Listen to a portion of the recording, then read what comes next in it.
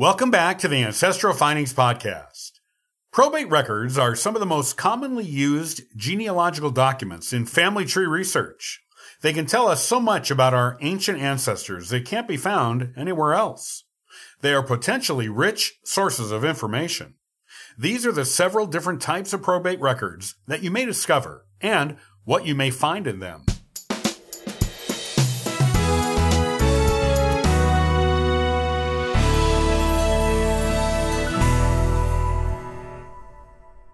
A truly potentially rich source of genealogical information is probate records. Whenever an ancestor crossed over to the other side, they usually left behind some sort of record of their estate. This could be in the form of a will, an inventory of their estate, or court records of relatives or other potential heirs who believed they had a claim on the estate.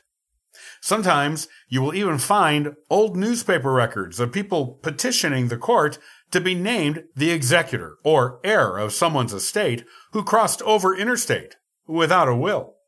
All of these records can potentially contain tons of genealogical gems. Therefore, they are worth your time and effort to look for them and study them closely if you find them.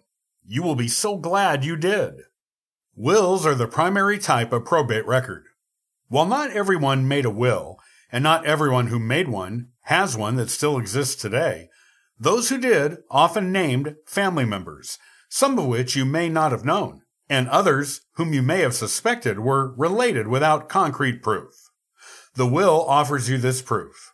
It can also offer you a look at other relatives and in-laws with whom your ancestor was close but not directly related, such as aunts, uncles, cousins, step-relatives, etc., as well as friends and neighbors who your ancestor treasured. You may also find out what causes were near and dear to your ancestor, if any part of your ancestor's estate was left to that cause, or causes in the will. You will also find out about the things your ancestor owned, if belongings are listed. Sometimes, all a person would do would be to leave each person named in the will a sum of money, with the assumption being the relatives and loved ones they left behind would work out divvying up the personal belongings themselves. While it is fascinating to get a picture of your ancestors' financial situation, it is even more interesting to get a look at the actual things they owned.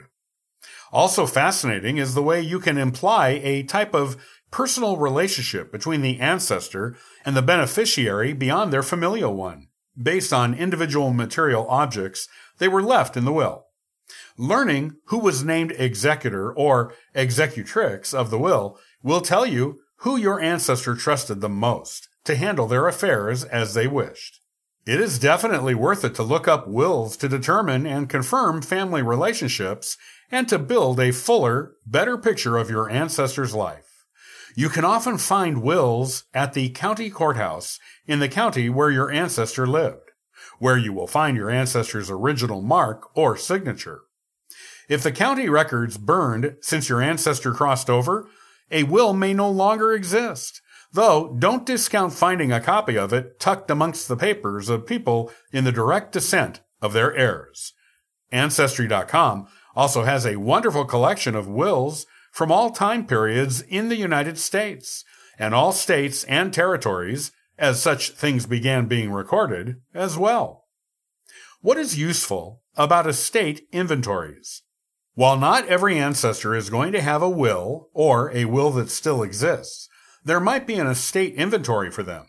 Estate inventories were historically taken for people who did not have wills after they crossed to the other side. Estate inventories are exactly what they say they are, a full list and accounting of a deceased ancestor's belongings and approximately how much each individual item was worth. These were taken by someone appointed by the court who would be impartial in their valuation, and then filed with the court as an official document. Why were estate inventories important? They were typically done for taxation purposes, so the proper amount of tax could be assessed to the deceased individual's estate prior to the items of that estate being open to distribution to heirs. It was also an accounting of what comprised the estate at the time the person crossed over to the other side. so that any potential heirs would not be able to take any item for themselves before the estate was taxed and before other heirs had a chance to also make claims or on certain items of the estate. Basically, estate inventories were done to make sure the local, state, and national governments got their share of the estate in taxes, and to keep the potential heirs of an interstate person honest when it came time to distribute the estate.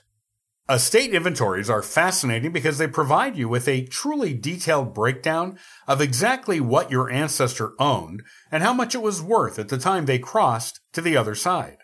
If you have always wondered what the inside of your ancestor's house looked like, what they used in their day-to-day existence, what was important to them, how much money they had, or what type of lifestyle they lived, an estate inventory will give you that information. Imagine wandering through a long-gone ancestor's home, touching their belongings, rifling through their things, looking at the things that defined who they were as a person, and learning more about them as a person, including their tastes, what was important to them, and what type of lifestyle they led. This is what an estate inventory will do for you. Therefore, do not be disappointed if there is no will for your ancestor's estate. Look among court probate documents for an estate inventory. If you find one, read it closely. Don't just skim it. You want to take in all of the detail of their personal life and lifestyle the inventory provides. You might just find some surprises, such as photographs you never knew existed, and can try going down the lines of heirs of that person to the present day to discover if someone still has those things. At the least, you will learn things about your ancestor that are new to you and incredibly fascinating.